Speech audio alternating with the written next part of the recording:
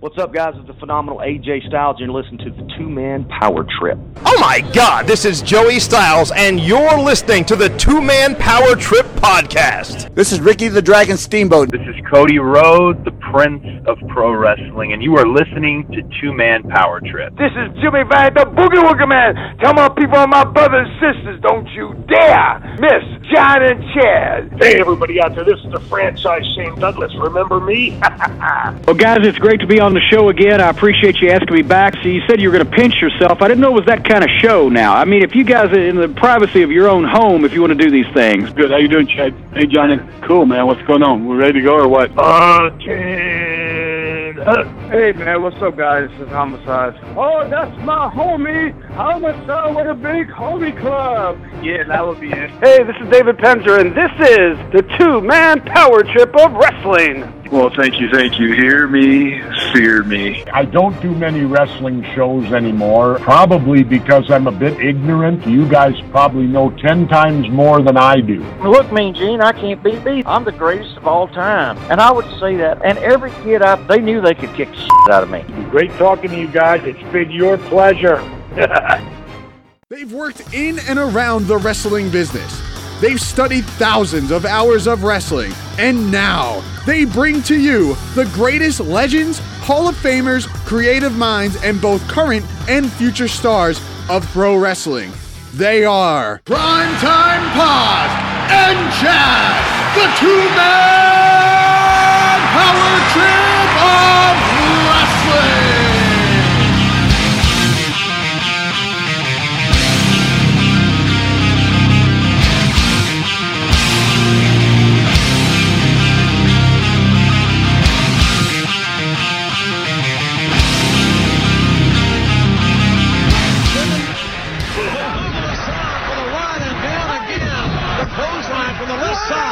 For the Hall of Famer.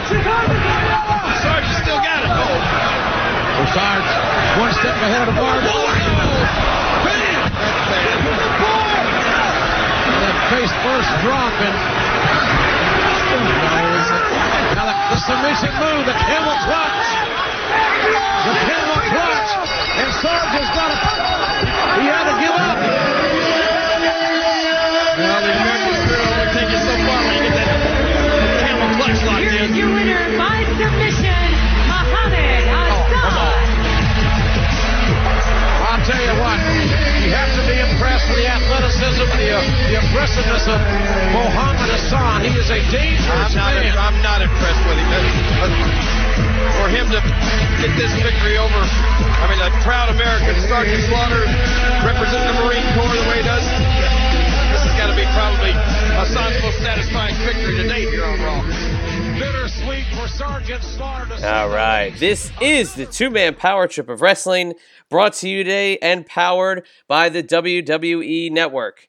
Head on over to WWENetwork.com/TMPT and start your 1-month free trial of the WWE Network, courtesy of your friends here at the Two-Man Power Trip of Wrestling. And for those of you that did subscribe during the WrestleMania season, the WWE Network is sending a big thank you to you by offering you a free digital download of the WrestleMania 34 program. So head on over to WWENetwork.com/TMPT and take advantage of that 1-month free trial and get your digital copy of the WrestleMania 34 program today. And if you didn't know by now, my name is Chad, and as always, I'm joined by my tag team partner, the one and only John Paz. And John, today on the show, we are going quite deep. We are going quite controversial for a guy who definitely had a run cut off at the legs in the WWE, as we are joined by Mark Kopani, a.k.a. Muhammad Hassan, joining today's program. And with Muhammad Hassan, you think back to that illustrious end of 2004 into 2005, where Muhammad Hassan was quite possibly the biggest heel in the professional wrestling world, taking on the likes of Hulk Hogan, taking on the likes of Shawn Michaels, taking on the likes of John Cena, and bringing to the forefront the rage that the American wrestling fans still had towards a foreign heel. And Muhammad Hassan and his counterpart Daivari played their part to absolute perfection and really brought it back to the likes of the Iron Sheik and Nikolai Volkov and the heat that we lived through in the 80s during the top flight foreign heel run that Vince McMahon had kind of put into place as those number one heels. But Muhammad Hassan also kind of dropping off the wrestling landscape over the last 10 years. After retiring from the WWE, after leaving the WWE, he went into becoming a teacher, and he went into becoming an administrator. And we find out all about that career, which, when we talk to these guys, I got to tell you something. I find that to be almost as fulfilling as reliving some of the greatest moments in the careers, is finding out what they did with their time afterwards. But there's a lot to cover. Mark had a great take on the Muhammad Hassan character, as well as the end of the Muhammad Hassan character, which was kind of forced on the WWE by the UPN network. But we'll get all into that now. John, as I welcome you in here now, talk a little bit here about Muhammad Hassan and this interview with Mark Kapani. Obviously, a character that was really cut off at the legs, or, if you want to really take it extreme, cut off at the neck, where they were last seen doing that to The Undertaker. But Muhammad Hassan, he disappeared from the wrestling scene, but we found him. And obviously, we bring to light a lot of the stories that have been tucked away for about the last 10 years or so. Yes, great stuff. Absolutely love this interview with Mark Kapani, a.k.a. Muhammad Hassan.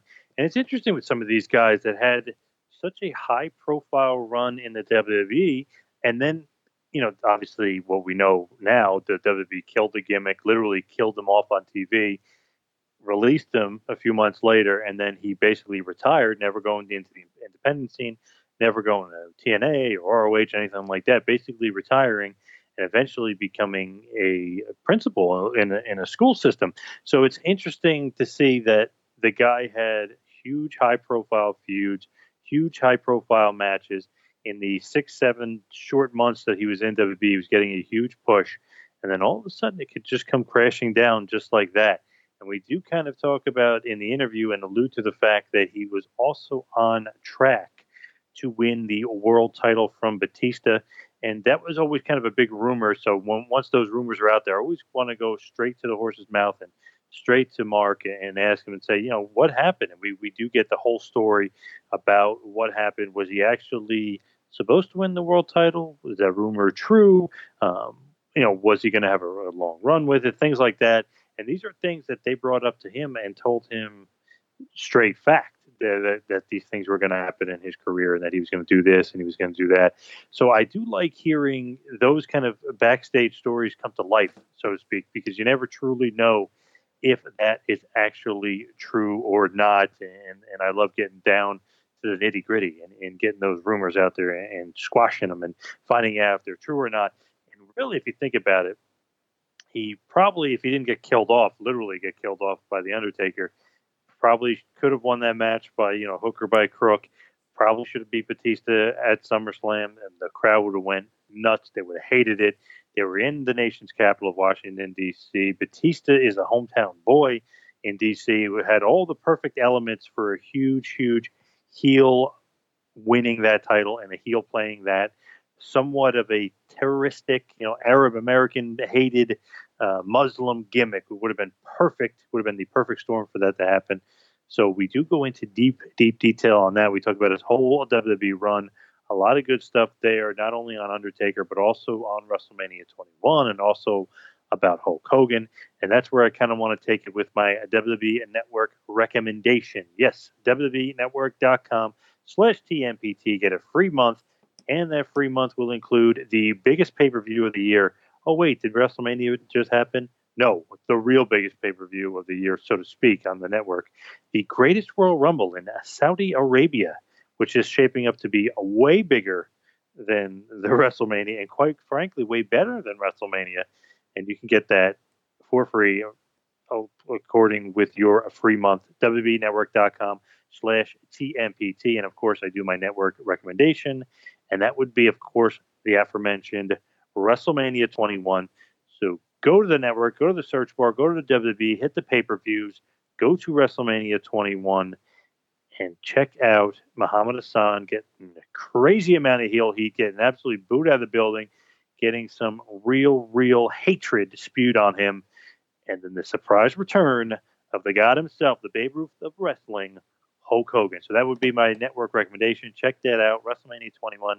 That is WWEnetwork.com/TMPT. And you can't go wrong when it comes to Hulk Hogan and Muhammad Hassan. And we bring it up in the interview. We were there at Madison Square Garden when Hulk Hogan returned to the Garden for the first time since his Hall of Fame induction. And really his first time back in the WWE after about 3 years.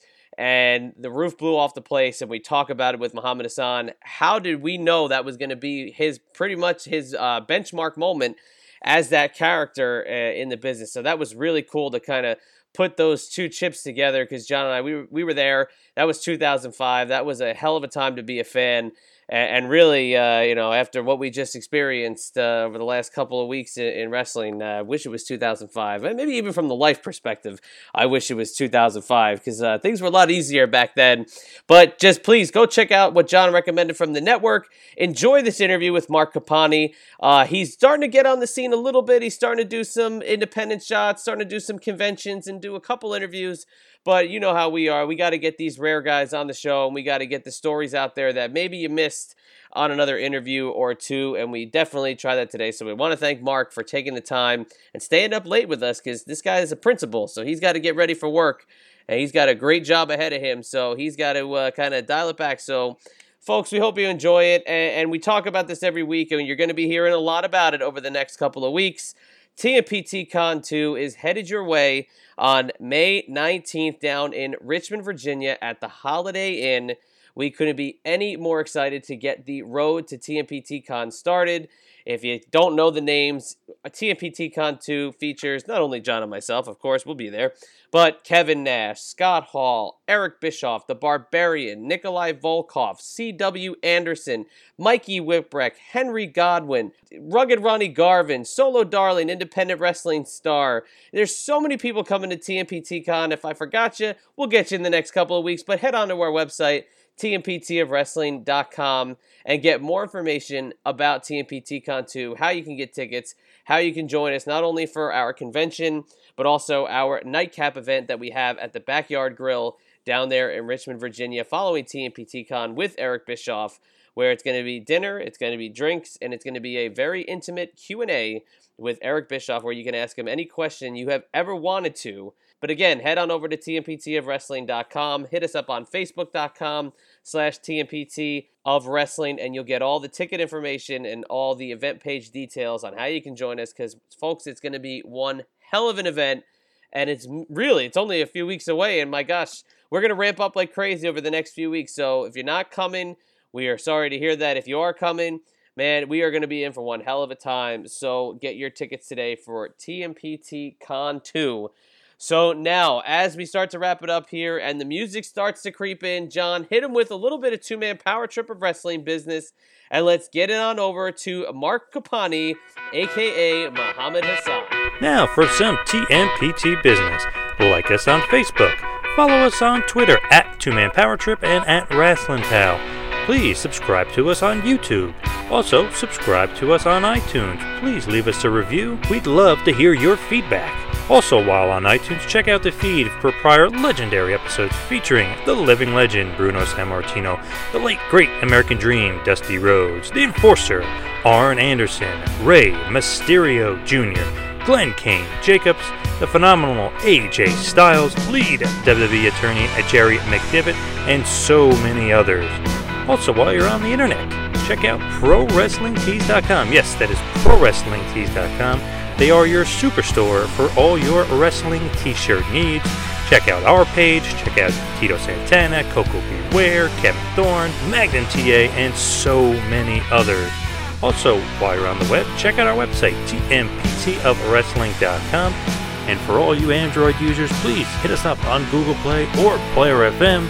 And all you iOS users, please check us out on TuneIn Radio, Podomatic, Spotify, and now iHeartRadio. Follow along with a two-man power trip as we come to a town near you. Join us in Richmond, Virginia for TMPT Con 2, May 19th at the Holiday Inn with feature guests Kevin Nash, Easy Eric Bischoff, Mikey Whipwreck, Mark Canterbury, and so many more. So follow along with the two-man power trip as you never know where we may land. And now, without any further ado, a former WWE superstar, a former OVW World Heavyweight Champion, one of the biggest heels in the history of the WWE. He is Muhammad Hassan, a.k.a. Mark Kapauni. Please enjoy.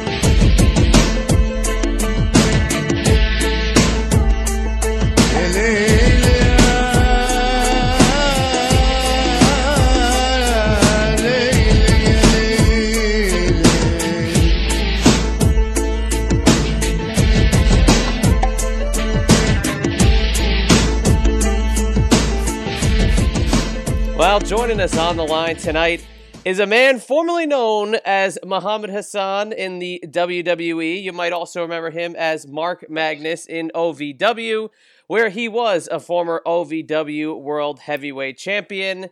This is a phenomenal guest to have on with us tonight, and we welcome in Mark Kapauni. Thank you so much for joining the two-man power trip of wrestling. Hey, thank you guys for having me, man.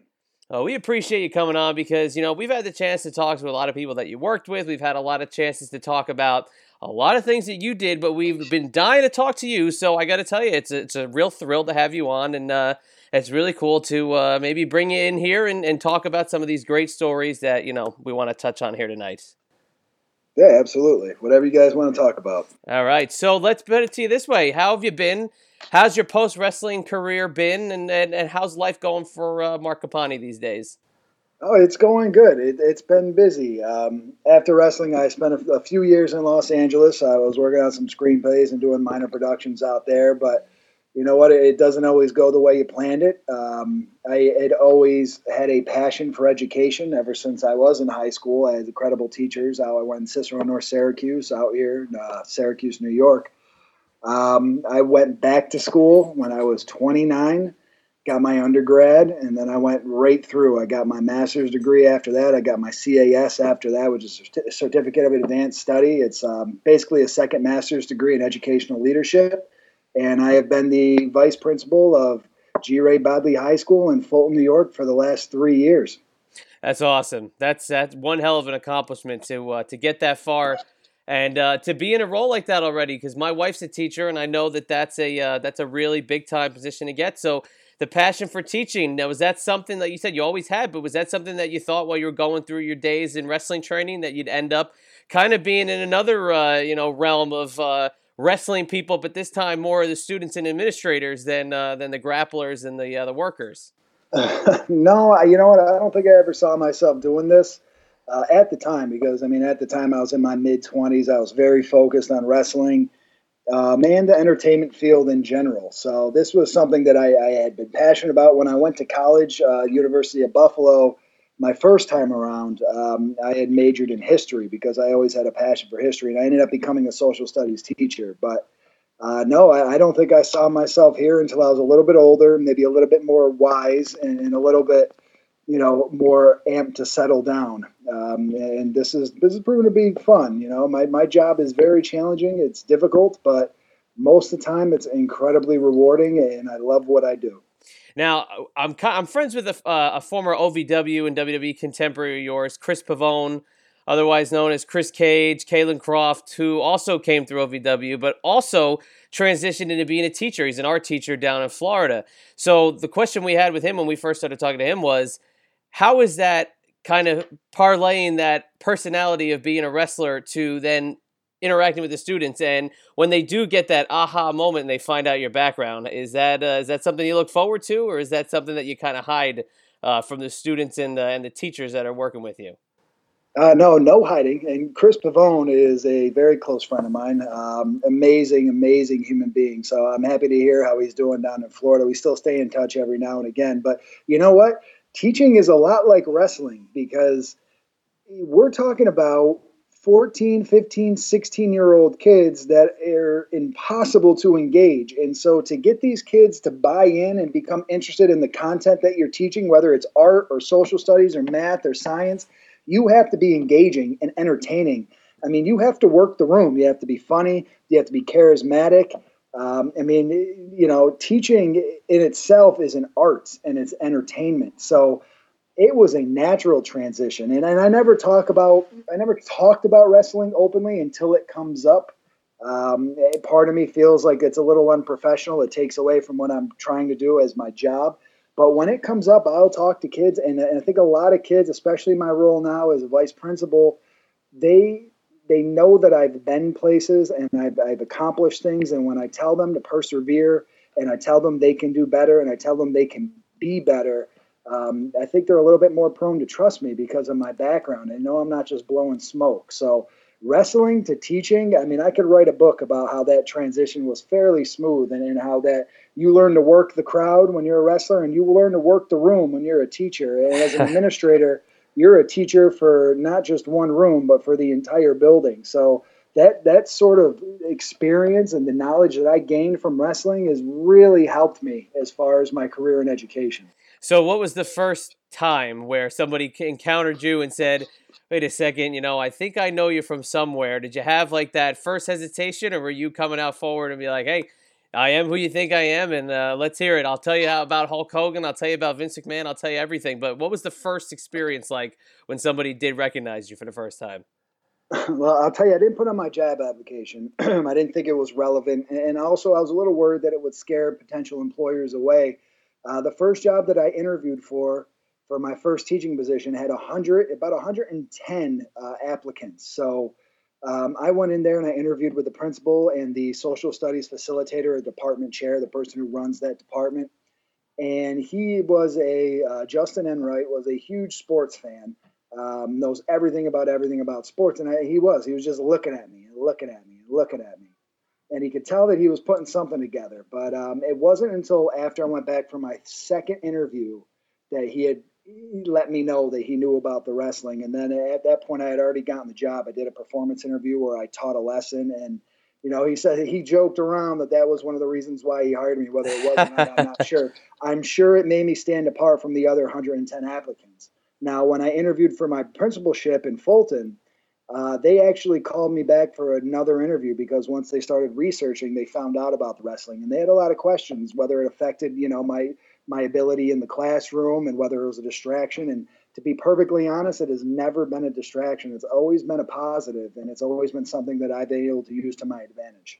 And you know that for a fact with kids, and even underprivileged kids or kids that might come from a broken home, they try to grasp onto things, and wrestling seems to be something that a lot of kids do attach themselves to, and obviously that's a common ground. And I know when you deal with administrators and when you deal with teachers who do take an interest into kids, you do look for that common ground. So have you used wrestling to your benefit with those those types of students like I just mentioned? Oh, yeah, absolutely. And you know what? I stopped watching wrestling, nothing against the product. I was busy. I mean, getting your master's and your CAS is pretty time consuming. But I have since watched it sporadically. WrestleMania, I definitely read the updates and the reports on it because kids come up to me and they want to talk about it. And I can't just sit there and pretend like I don't know what's going on. So I definitely use that to my advantage. And kids will always come up and approach me and ask me, what'd you think of WrestleMania? What'd you think of Ronda Rousey? What'd you think of this? And so I have to stay up to date as best as I can to engage these kids. Yeah, we'll definitely talk about WrestleMania and you because there's a huge moment that we're gonna get to. We have to. And I was telling John, I almost wish this was a week ago, so it would have been the perfect build up to WrestleMania because your moment's pretty damn good. So we'll get to that in just a few minutes here. But I just kind of want to circle back with the teaching and stuff. And then obviously you perform in front of crowds, you perform in front of a guy who could be the most strict critic in the world in Vince McMahon. So pressure is one thing. So pressure in the ring, pressure backstage, pressure trying to train.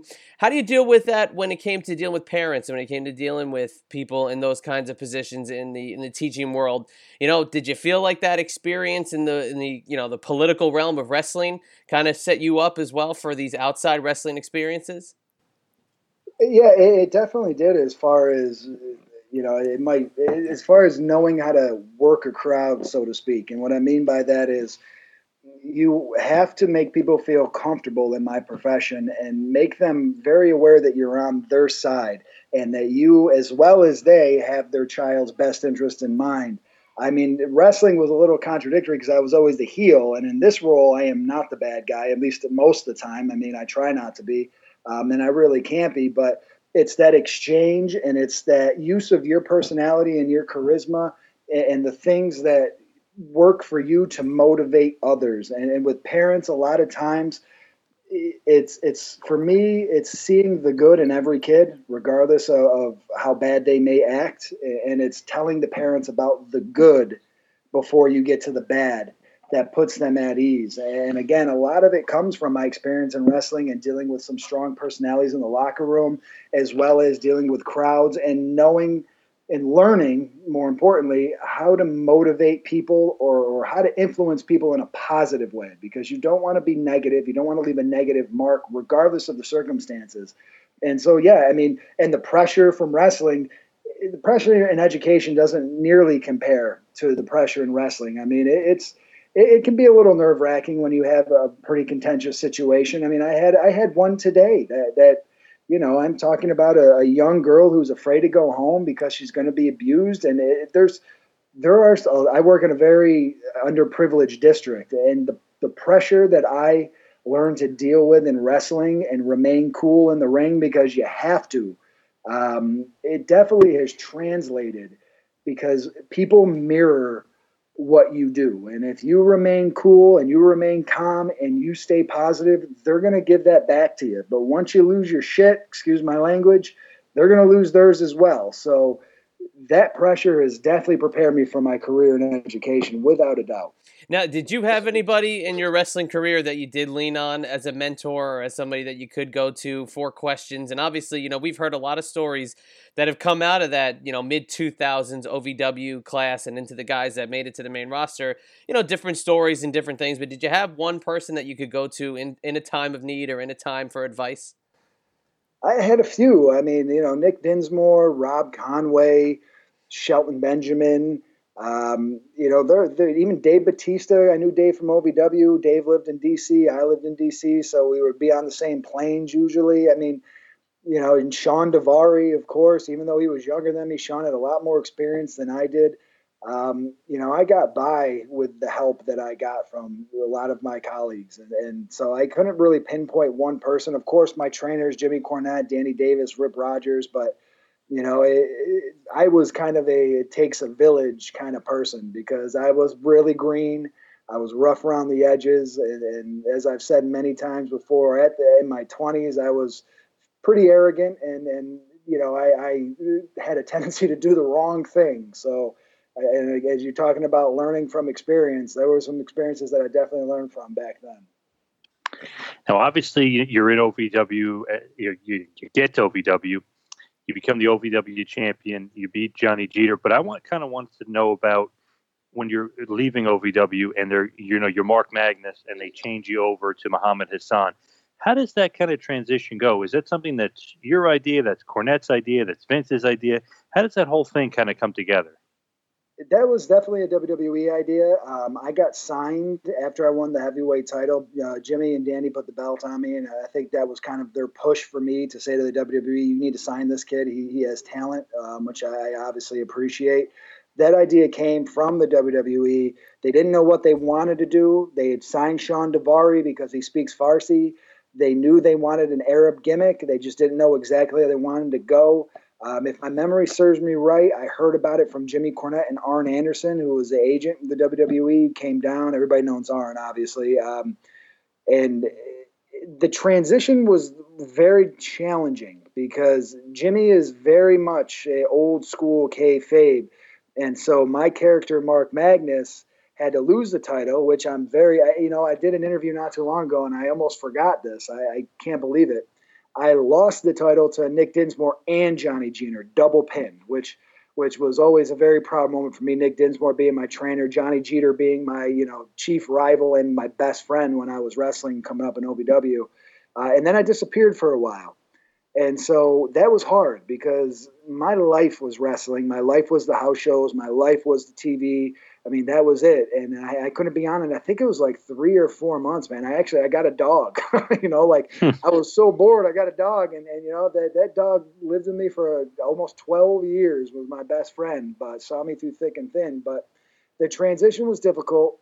And the character, we knew the direction. Well, I don't want to say we knew the direction. We knew what we wanted. We didn't know the direction.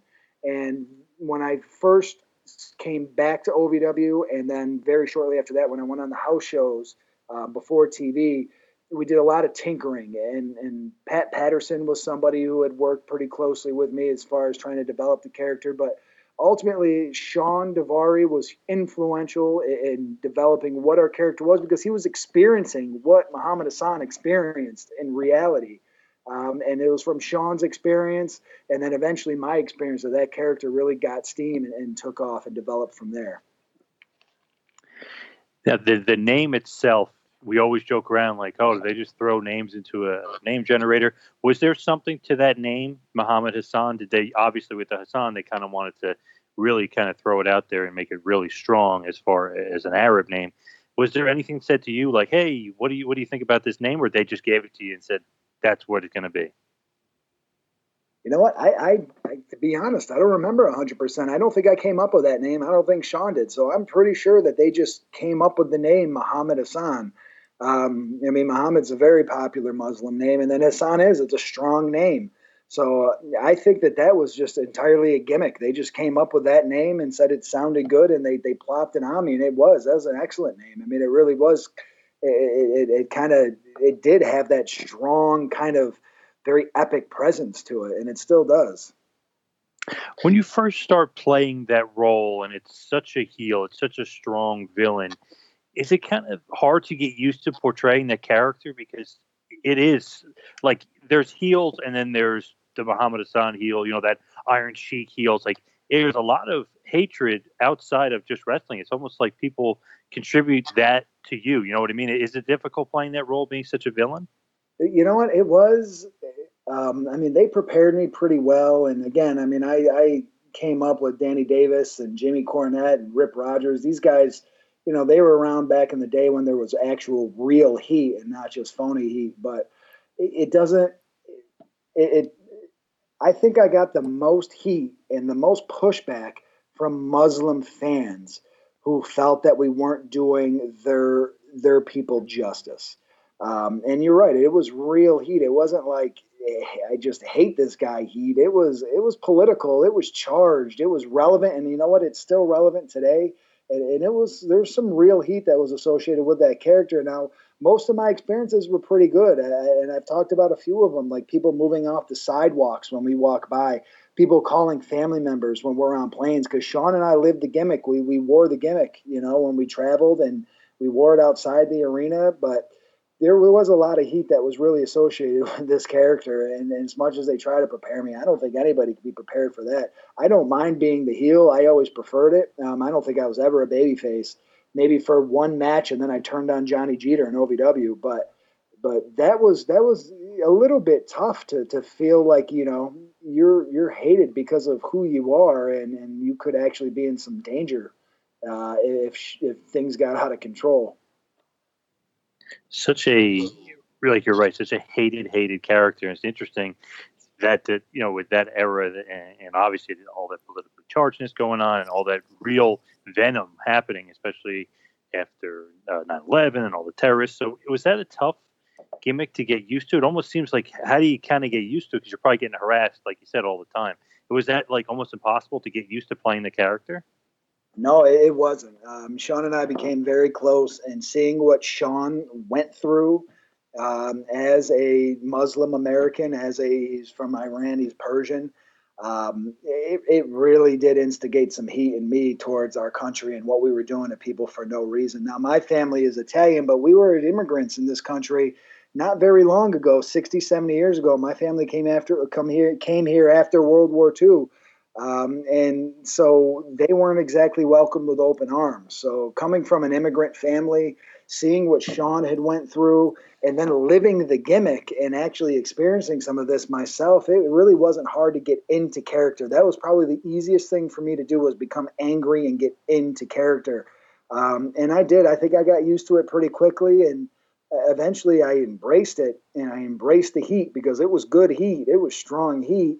And I knew that heat was giving me paychecks, but I actually believed in what we were doing, and I believed in our message and what we were saying, and that is, we are treating people differently in this country for actions that they did not commit, and for reasons that don't make sense and that don't go along with what this country was founded on. So, I mean, it's hard to get used to being hated, but most of the time it was a good hatred. It was a playful hatred, and sometimes it did get serious, and so you learn to deal with that as well.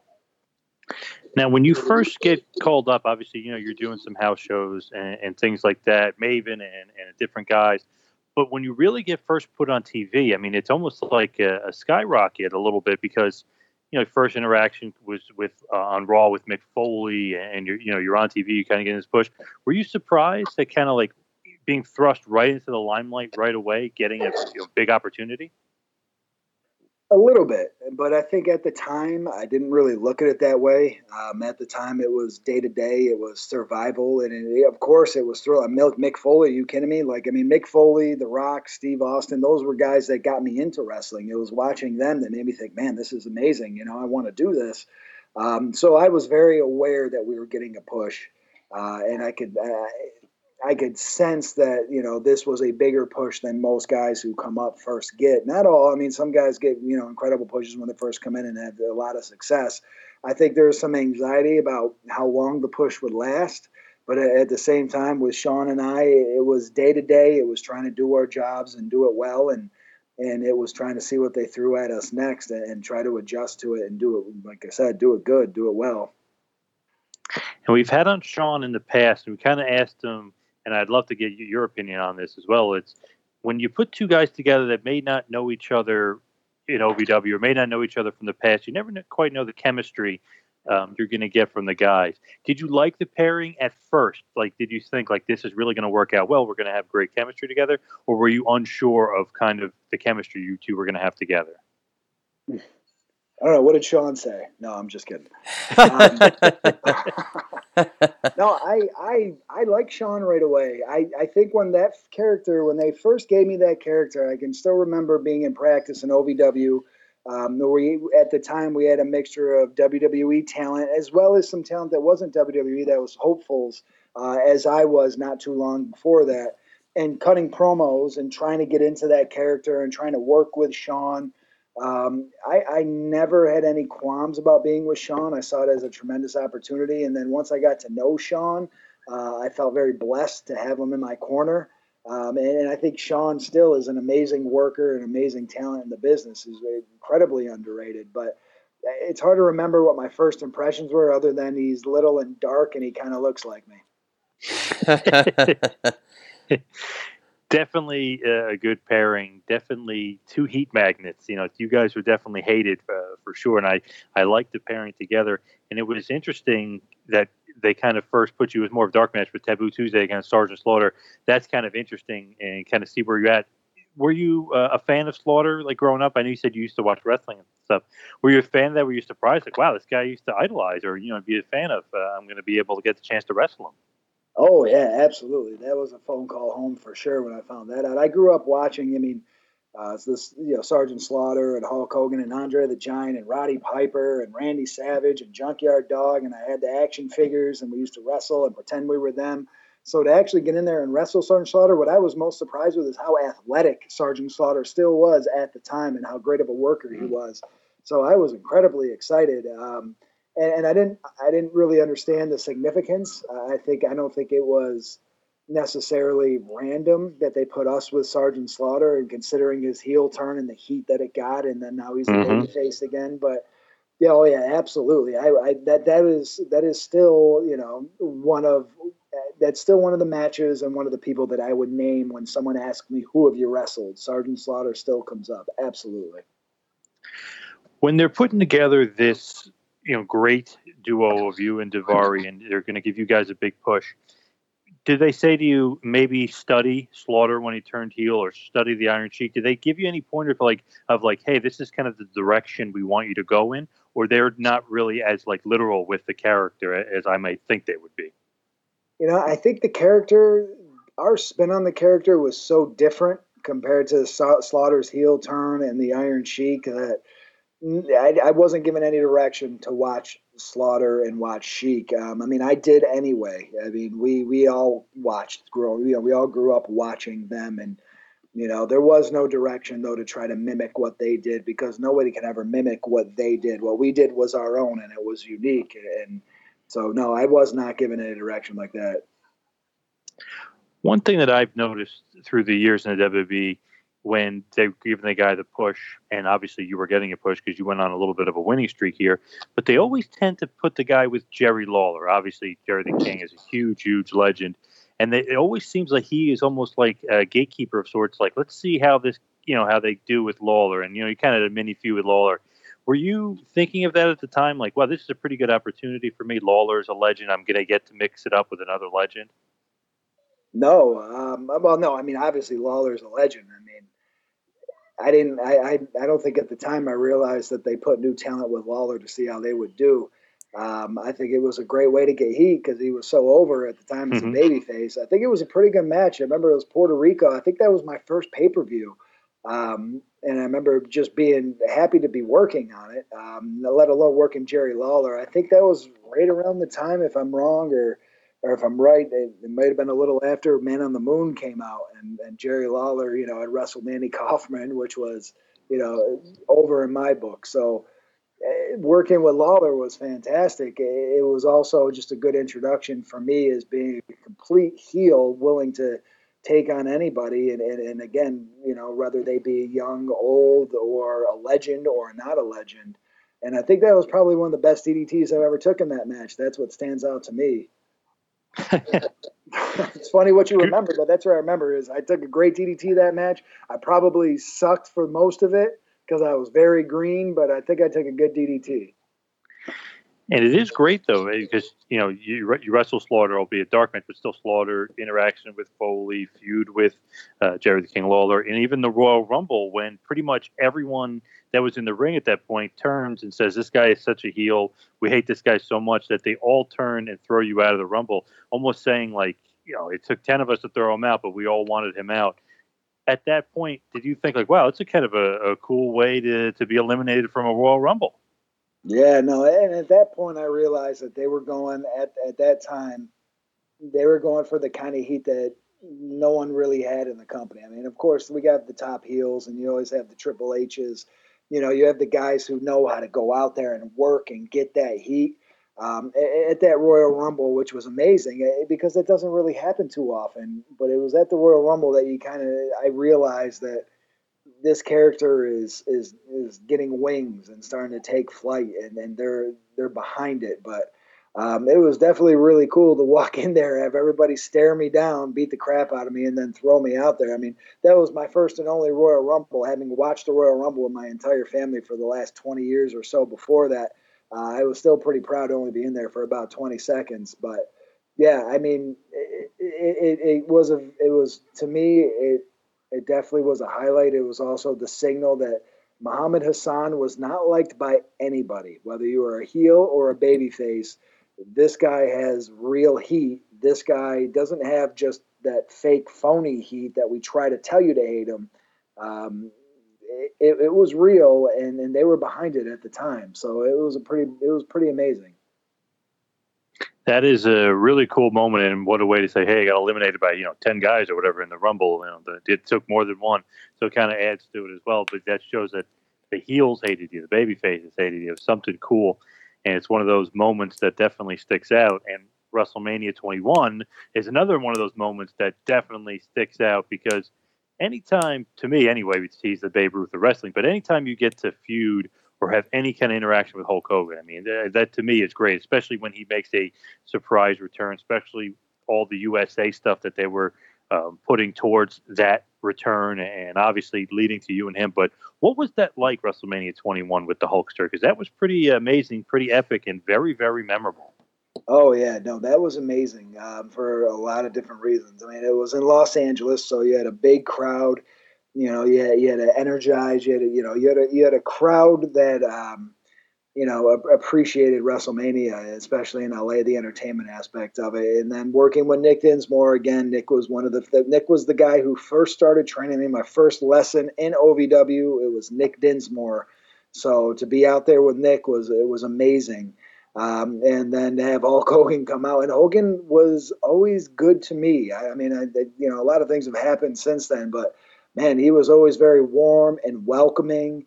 He'd come up behind me and "What's up, brother?" and give me a big bear hug and lift me up. Which I mean, I'm not exactly the giant, but I'm not a tiny guy. And for Hogan, he's be able to just pick me up like I was a feather.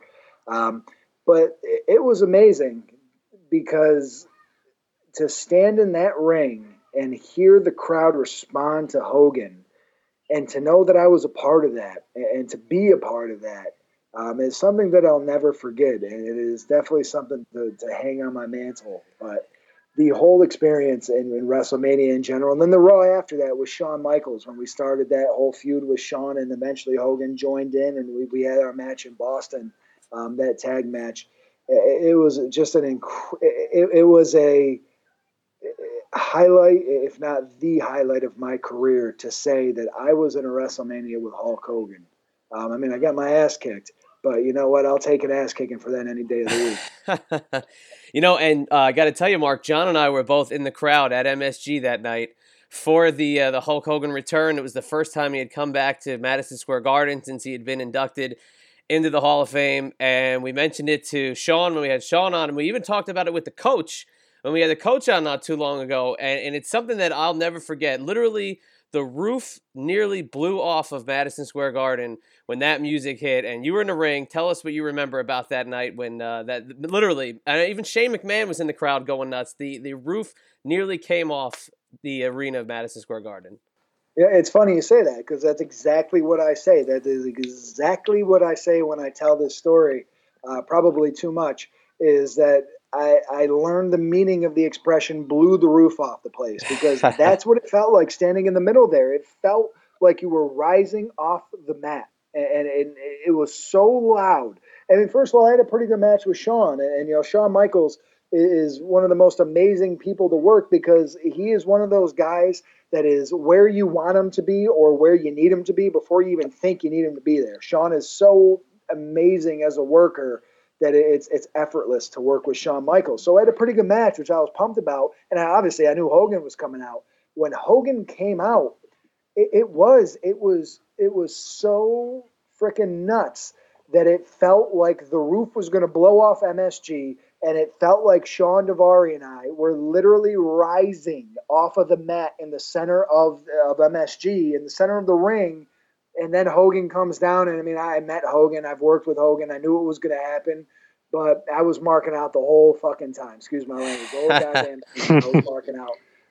And I think I still have the picture. I think it was at MSG of Hogan and I shaking hands after that. That's still in my father's office, and I still have it as well. But, oh, it was awesome. I mean, you can't beat that. And I'm from New York, too, so I had a lot of friends and family in the crowd. I mean, to be a part of that and to be able to work with someone like Shawn Michaels and Hulk Hogan, I don't know. I mean, how many people have ever tried to be a wrestler, and how many get to say that? So that is something I'm incredibly proud of. Been to dozens of shows at MSG, and that one by far, I mean, it was absolutely unbelievable, the experience. And one of the funny stories I always tell about it is going to the restroom.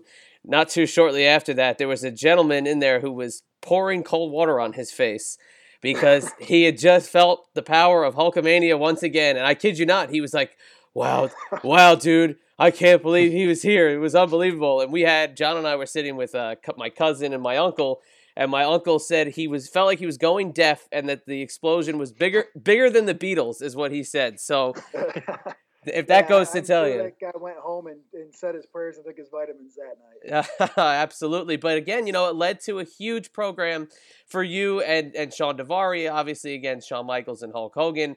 And obviously they were starting to build that feud with Hulk and Shawn Michaels, which would be, a whole nother story for the end of the summer. But, when that's all going down and you're working with two, at that point, a borderline Hall of Famer in Shawn Michaels, and then obviously Hogan, who had just gone in the Hall of Fame, do you feel the pressure from management? Do you feel Vince giving you more of that, that specific role of, look, these are like one of the biggest stars and the biggest star we've ever created, but we trust you two to get in there and have a good match with them. Did you feel the pressure from Vince taking on that role against Hogan and Shawn Michaels? Yeah, you know what? You definitely do, because at that time, I believe I was 25 or 24, and Daivari and I were cutting promos backstage. We were cutting promos in the ring. Then we were wrestling a match. I mean, at the time, Raw was, 2 hours and 15 minutes, and we were like 30 minutes of it. So it is a lot of pressure to have the weight of the company on you and to be carrying that kind of heat, because like I said before, that was real heat. But you know what? At the same time, working with someone like a Shawn Michaels, and I can run the gamut of lists because I was blessed with who I had to work with or who I got to work with. You feel at ease because they take care of you, and they're such professionals, and they're so amazing. And Hulk Hogan, obviously, they're so amazing in the ring. They know exactly what to do to work the crowd. That, yeah, you feel that pressure, but once that match starts, you're calm, man. You trust that those guys are going to take care of you, and no matter how bad you screw up, they're going to be able to cover it, fix it, and make you look good while they do it. So what's your relationship like with Vince at that point? Are you able to go to him and kind of input stuff creatively to the character? Are you still just taking direction from whatever the creative powers that be are giving to you? Or are you just kind of, on a need-to-speak basis? When he needs to speak, that's when you guys talk. Like, what kind of relationship did you have with Vince at that point? It was more of a need to speak. I mean, Vince was always receptive, always open. He was always very approachable. I dealt with Stephanie a lot. Stephanie was a head writer, the head writer at the time. So, she would kind of tell Shawn and I what we needed to hit. And then we were lucky enough to have the freedom to go out there because, when we went out there, we got so much heat. You really couldn't say, okay, you guys have 3 minutes, because the crowd could boo for 2.5, and then we're not going to be able to say shit. So we were lucky enough to have that sort of freedom. Vince wasn't highly involved with us at the time. Thinking back on it, Vince was very involved with the angles with Batista and with Cena. We were, again, Stephanie, some of the writers, Pat Patterson, a lot of the agents would work with us as well. But we had a lot of freedom in the ring when we came to talking. The final promo that I cut, that was all us. That was all Shawn and I. And we were able, they trusted us enough to send us out there and say, look, you got 7 minutes, go piss everybody off and promote your match coming up. But Vince was always good to me. I have no qualms with Vince McMahon. He was very approachable. He runs that business like that is obviously his life and his passion. But as far as my character goes, at least to my face, Vince wasn't incredibly involved. So obviously, that summer was a huge summer, and obviously you reached a lot of the highest pinnacle of your run, and then obviously experienced a huge, low point with what ended up having to happen to the whole entire character and the gimmick and the experience. But then again, just like kind of in the vein of the Shawn Michaels and Hulk Hogan deal. Now, when you're kind of approached with you're moving from Raw now over to SmackDown, so you kind of get to reinvigorate the character, which was pretty cool at the time because the brand extension was still kind of special at that point. So you got to kind of reintroduce yourself and get a new life. But being put together with The Undertaker, obviously, that's another huge step in somebody's career. So again, do you feel that they're ready to give you the ball for the ultimate push as they give you the guy who's really the conscience of the company at that point?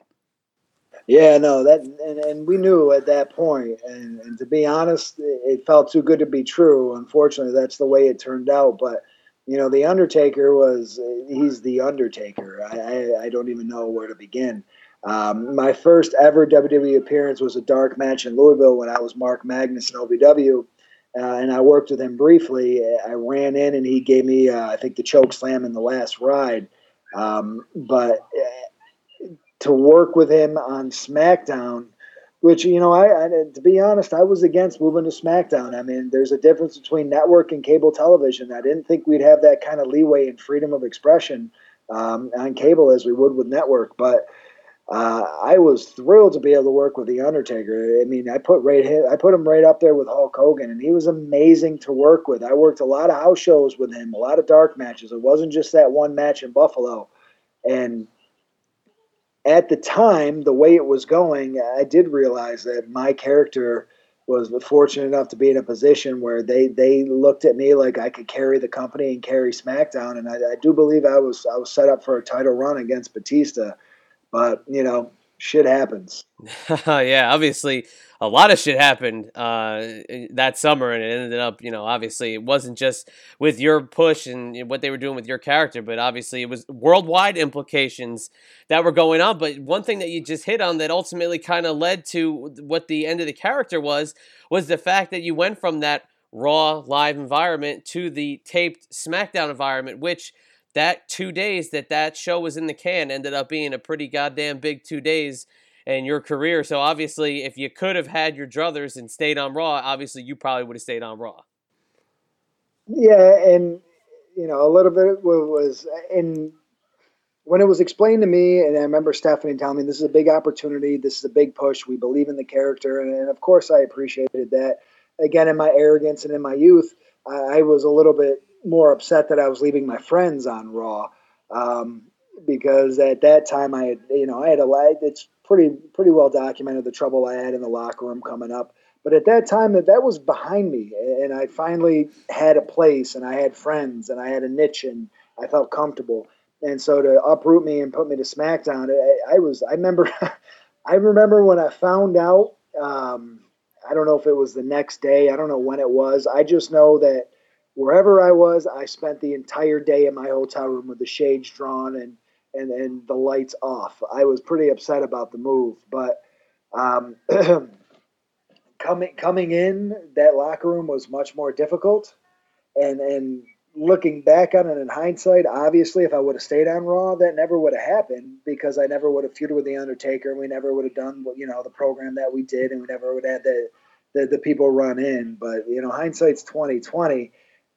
There's just a little bit more we could have gotten away with on Spike than UPN at the time. So what are you going to do? I mean, again, that's how the cards fell, and that's the way it worked out. And I have no regrets, and I don't look back and wish anything happened any way other than in how it happened. Yeah, UPN really pressured WWE to kind of get you off TV after that whole angle with the London bombings controversy with the Max Men and Daivari and the Martyr and all that stuff. In a weird way, and I could correct me if I'm wrong, but it's kind of my opinion though. I kind of thought that was maybe too soon or whatever. It was kind of cool in a weird way, because it was like, wow, they're really going there. Like that's deep. They're really doing this. Did that ever strike you like, wow, this is kind of intense, or were you thinking, we're in trouble now? No, you know what? At the time, it's funny I say at the time, because that was Tuesday, and then by Thursday, that shit became very real. At the time, I thought it was pretty epic. I mean, I thought that they were taking this angle, and they were taking the angle with The Undertaker, and they were taking the character Muhammad Hassan, and they were taking him from a mid-level kind of heat because of the hypocrisy that Hassan pointed out in our general American crowds and demographic, and they were escalating it, and I was all for it. I mean, I thought that was actually, I thought that was like, wow, that is intense. Okay, let's do it.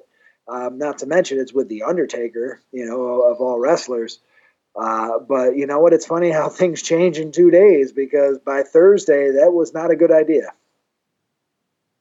So crazy, and I don't know, in a weird way, I still kind of like, wow, I like that they did that. It's so intense. It really kind of makes you hate that character even more, and it really makes you think, like, man, that's like a pretty, just pretty like cool in a weird way, like how dark it is, and obviously it leads to Great American Bash against The Undertaker, and kind of a good match, but a weird way to kind of end it, and almost getting quote unquote killed off.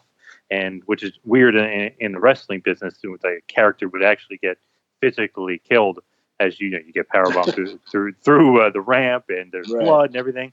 Is that like a strange way to kind of get killed off TV, or what?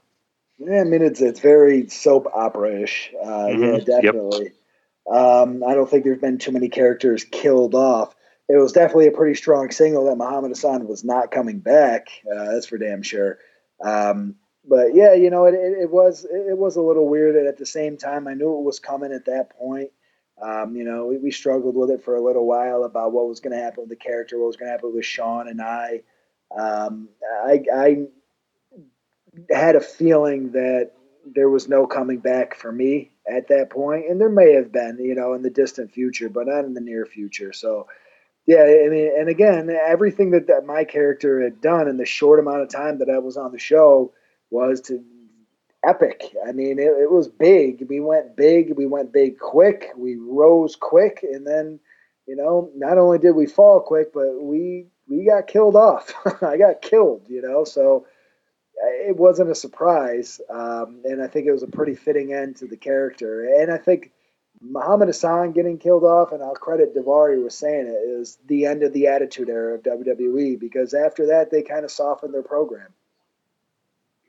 Really, really did. And if that happened during the Attitude Era, I really think that they would have just kept going with it. And like, oh, UPN, too bad. Or, whoever, they would have said, too bad. This is a great angle and it's getting real heat. They would have just kept going with it.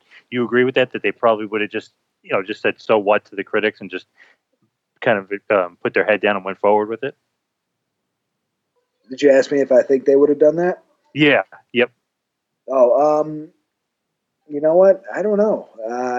I think the heat that they got from sponsors and from Muslim groups and anti-Muslim groups, I don't know. I mean, they might have had a little bit more power to do that, if we're talking about 5 or 6 years before that. But, the Muhammad Hassan character, it was at the very, very, very end of the Attitude Era. And I think at that point, they didn't have a leg to stand on as far as keeping the character around. They couldn't justify the character. And at that point, people were so outraged as well as what had been happening in the world to have Muhammad Hassan in the ring and speaking about these things. It was almost in poor taste. Gotcha. It would have been interesting to see if they really would have went forward with it, but obviously in that day and age, they ended the character, and you kind of alluded to it. There was a huge rumor going on before that happened that you were going to win the world title over Batista at SummerSlam, and it kind of all seemed to be leading in that direction. Was that ever said to you? Yeah, the way it was put to me was that's going to be the FU to America beating the Golden Boy in his hometown of the nation's capital, Washington, D.C. So, yeah, that was said, and that was the plan. I don't think I would ever beat The Undertaker cleanly. It definitely would have been a screw job, and Batista as well. But, yeah, that was the plan. And, again, the funny thing, again, was at the time I lived in D.C., where Batista lived as well. So, no, that was said, and that was the direction that we were going. It's kind of crazy to think that it went from that to killing off the character to being released, and your departure, and then your departure from the business, because then you would retire. You never really entered the independent wrestling scene at all. It basically went from probably going to win the world title to retired to not entering the scene, and then then obviously with what you're doing today. Was that shocking at all to you? Was that almost like a shock to the system that, not only should I or could I have won the title maybe in a different day or a different age, but I'm going to retire from the business entirely? Yeah, I don't know if that was ever my plan. I mean, obviously I would have loved to have won the title, to be able to have my name in the history books among the greats of the WWE who won that title. But, when someone had put it not too long ago that I had my heart broken by wrestling, and I disagreed at the time, but the more I've reflected on it, the more I think that was pretty accurate. I think that I did. I think that I was so jaded and disenchanted with the business that I just didn't want to do it anymore. I wasn't having fun. I mean, obviously, when we were going through the controversy with what happened after that SmackDown with The Undertaker, it wasn't fun. It was pretty disruptive as far as, the anxiety that it produced of whether or not I was going to have a job the next day. So I think when I decided I was done with wrestling, I needed to break away and be done with wrestling. And it really wasn't until years later before I even did my first autograph signing or appearance. And it really isn't until now that I feel like I'm I'm okay with doing some more of them, but because I kind of needed that time to get the rest of my life and my new life back on track. But, you know, it was pretty jarring. You know, it happened quick. That's all I can say is it just, you go from being on top of the world 1 minute to not being welcome on SmackDown or Raw and like you said, being released the next. And as I start to hit the wind down button as we enter the final stages of the interview here, I just so curious because it was only really a, I don't know, 6-7 month run, but so many big wrestlers that you faced. Cena for the WWE title, Batista for the world title, Undertaker, JBL, Booker T, Kurt Angle. We mentioned Slaughter and Foley, and getting in there with Hogan and Michaels. I mean, so many big things happen in such a short amount of time. Is it possible that you have a favorite match or a favorite moment? Would it be like the MSG, or what would be maybe a couple favorite matches that you had with your run there? That's tough. I had a lot of incredible matches. I mean, I worked with a lot of incredible talent. MSG is probably the highlight because, again, Shawn Michaels was amazing. He was always great to me. Shawn was one of those guys who was never intimidated, never, he could care less about my push because he's fucking Shawn Michaels. And obviously Hogan coming out. I don't know, man. I mean, the Undertaker, that last match, I had a lot of family there in Buffalo. I'm from Syracuse. We're only 2 hours away. I had a lot of great matches with Chris Jericho and Shelton Benjamin. You know what? It would be hard for me to pinpoint one moment. If I had to, gun to my head, it would be MSG. There's nothing really compares to being in the ring and having Hulk Hogan come out and point both those fingers at you and knowing that ass kicking's coming. So it'd be hard. It's hard to top that. But I got a lot of close seconds and thirds. So, and there's, like we mentioned, Chris Jericho, and even a guy like Chris Benoit too, another great wrestler, Eddie Guerrero. There's, so many different legendary, awesome wrestlers you can in the ring with. Even if you go back to OVW with the Ortons of the world and Brock Lesnar, obviously, so many guys. Would you possibly be able to narrow down like a favorite opponent of yours or somebody that you really meshed well with in the ring? You know what? Yeah, I think I could. I mean, it would be Shawn Michaels or Chris Jericho. Both of those guys were very similar for me to work. They put themselves in positions, given my inexperience and how green I was, that made me look good, but made it easy. I would say favorite opponent, Shawn was amazing to work with, and Shawn again, he took care of me, but Chris and I had fun. And Chris, Shawn, Daivari, and I, we all got along pretty well. So when we would do a lot of dark matches, house shows, and usually Chris and I, after we did a few, the discussion would be finish one or finish two. Finish two, and that's all we would talk about.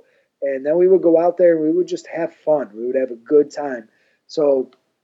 Not that I obviously enjoyed working with all of the talent that I was blessed to work with, but I think Chris Jericho, because I had so much fun working with him, and we would just go out there and be light and fun, and we got to, we would talk in the match and we'd try to make each other laugh, and Shawn would be involved outside the ring. So again, if I had to pick one, it would be him. Now, Mark, the way we usually wrap up the show is we always take like the Barbara Walters special question, or we say, it's very introspective or inside the actor's studio portion of the interview. But when you look back at what you did in your career, obviously you've talked about what you did as Muhammad Hassan. We didn't really get a chance to dive into the OVW career, which I would love to have done, but for the sake of time, we'll just kind of let that be. But when you look at what you've done outside of wrestling and what you've done now, getting more into the administration role in the schools, obviously that's where you're supposed to be. So when fans close the book on Muhammad Hassan, what do you want them to remember about Mark Kapanen rather than just that character of Muhammad Hassan? You know what I would say? I would like people to remember that regardless of the different spectrums my careers have been on, when I decide to dedicate myself to something and I'm passionate about something, I do it well, and I put everything I have into it. And I think I did that with wrestling in my short career, and I think I've done it since in education with my career now and in the future. No, that's great, because what you're doing now is it's an amazing job. And, like I said, my wife's a teacher, so I see what you guys have to do on your end. And it's really, it takes a very strong-willed person to do what you do, and I give you all the credit in the world. And we really appreciate you taking the time. I know you're keeping you up a little bit later maybe than you should be. You got an early day tomorrow. So we appreciate you coming on. But before we let you go, please share with the listeners of the Two-Man Power Trip if there's any place they can go check out Mark Capani. If you got anything you want to share in terms of social media, please. After all you've said, the floor is yours. Oh, thank you. You know what? I have been taking more bookings lately. Like I said, it's been, 15 years, 12 years, and I'm finally starting to get back out there. But I'm going to be at Heroes Hideout in Rensselaer, which is right outside of Albany, on April 14th. I'm going to be at the Amsterdam Elks on April 28th. I'm going to do a signing at the mall up there and do a little appearance on their show. And then I'm going to be at Legends of the Ring in Monroe, New Jersey on June 9th. So if anybody wants to book me for a show, I'm not really doing a lot of wrestling. I'll do some run-ins. I'll definitely do appearances and signings. But they can message me on Facebook. They can message me on Twitter at mcapani1. And they can also email me at mcapani, C-O-P-A-N-I, at Oswego, OSWEGO.edu. Very, very nice. We will see you at Legends of the Ring in Monroe, New Jersey. We will be there as well. So looking forward to shaking your hand and thanking you in person for the great interview tonight. But Mark, it's been a ton of fun, and I appreciate you coming on and talking about this stuff. And like I said, didn't even get to even really talk about OVW, and I would love to do that at a later date. So if we can get you back on, definitely love to dig into that. You know what? I'd love to, because OVW, that was probably the most positive experience in my career in wrestling. I loved everything about OVW. I'd love to talk about it, man. Whatever you want me back on, I'll definitely do it. Awesome. We appreciate it, and obviously all the best. All right. Thank you very much, guys.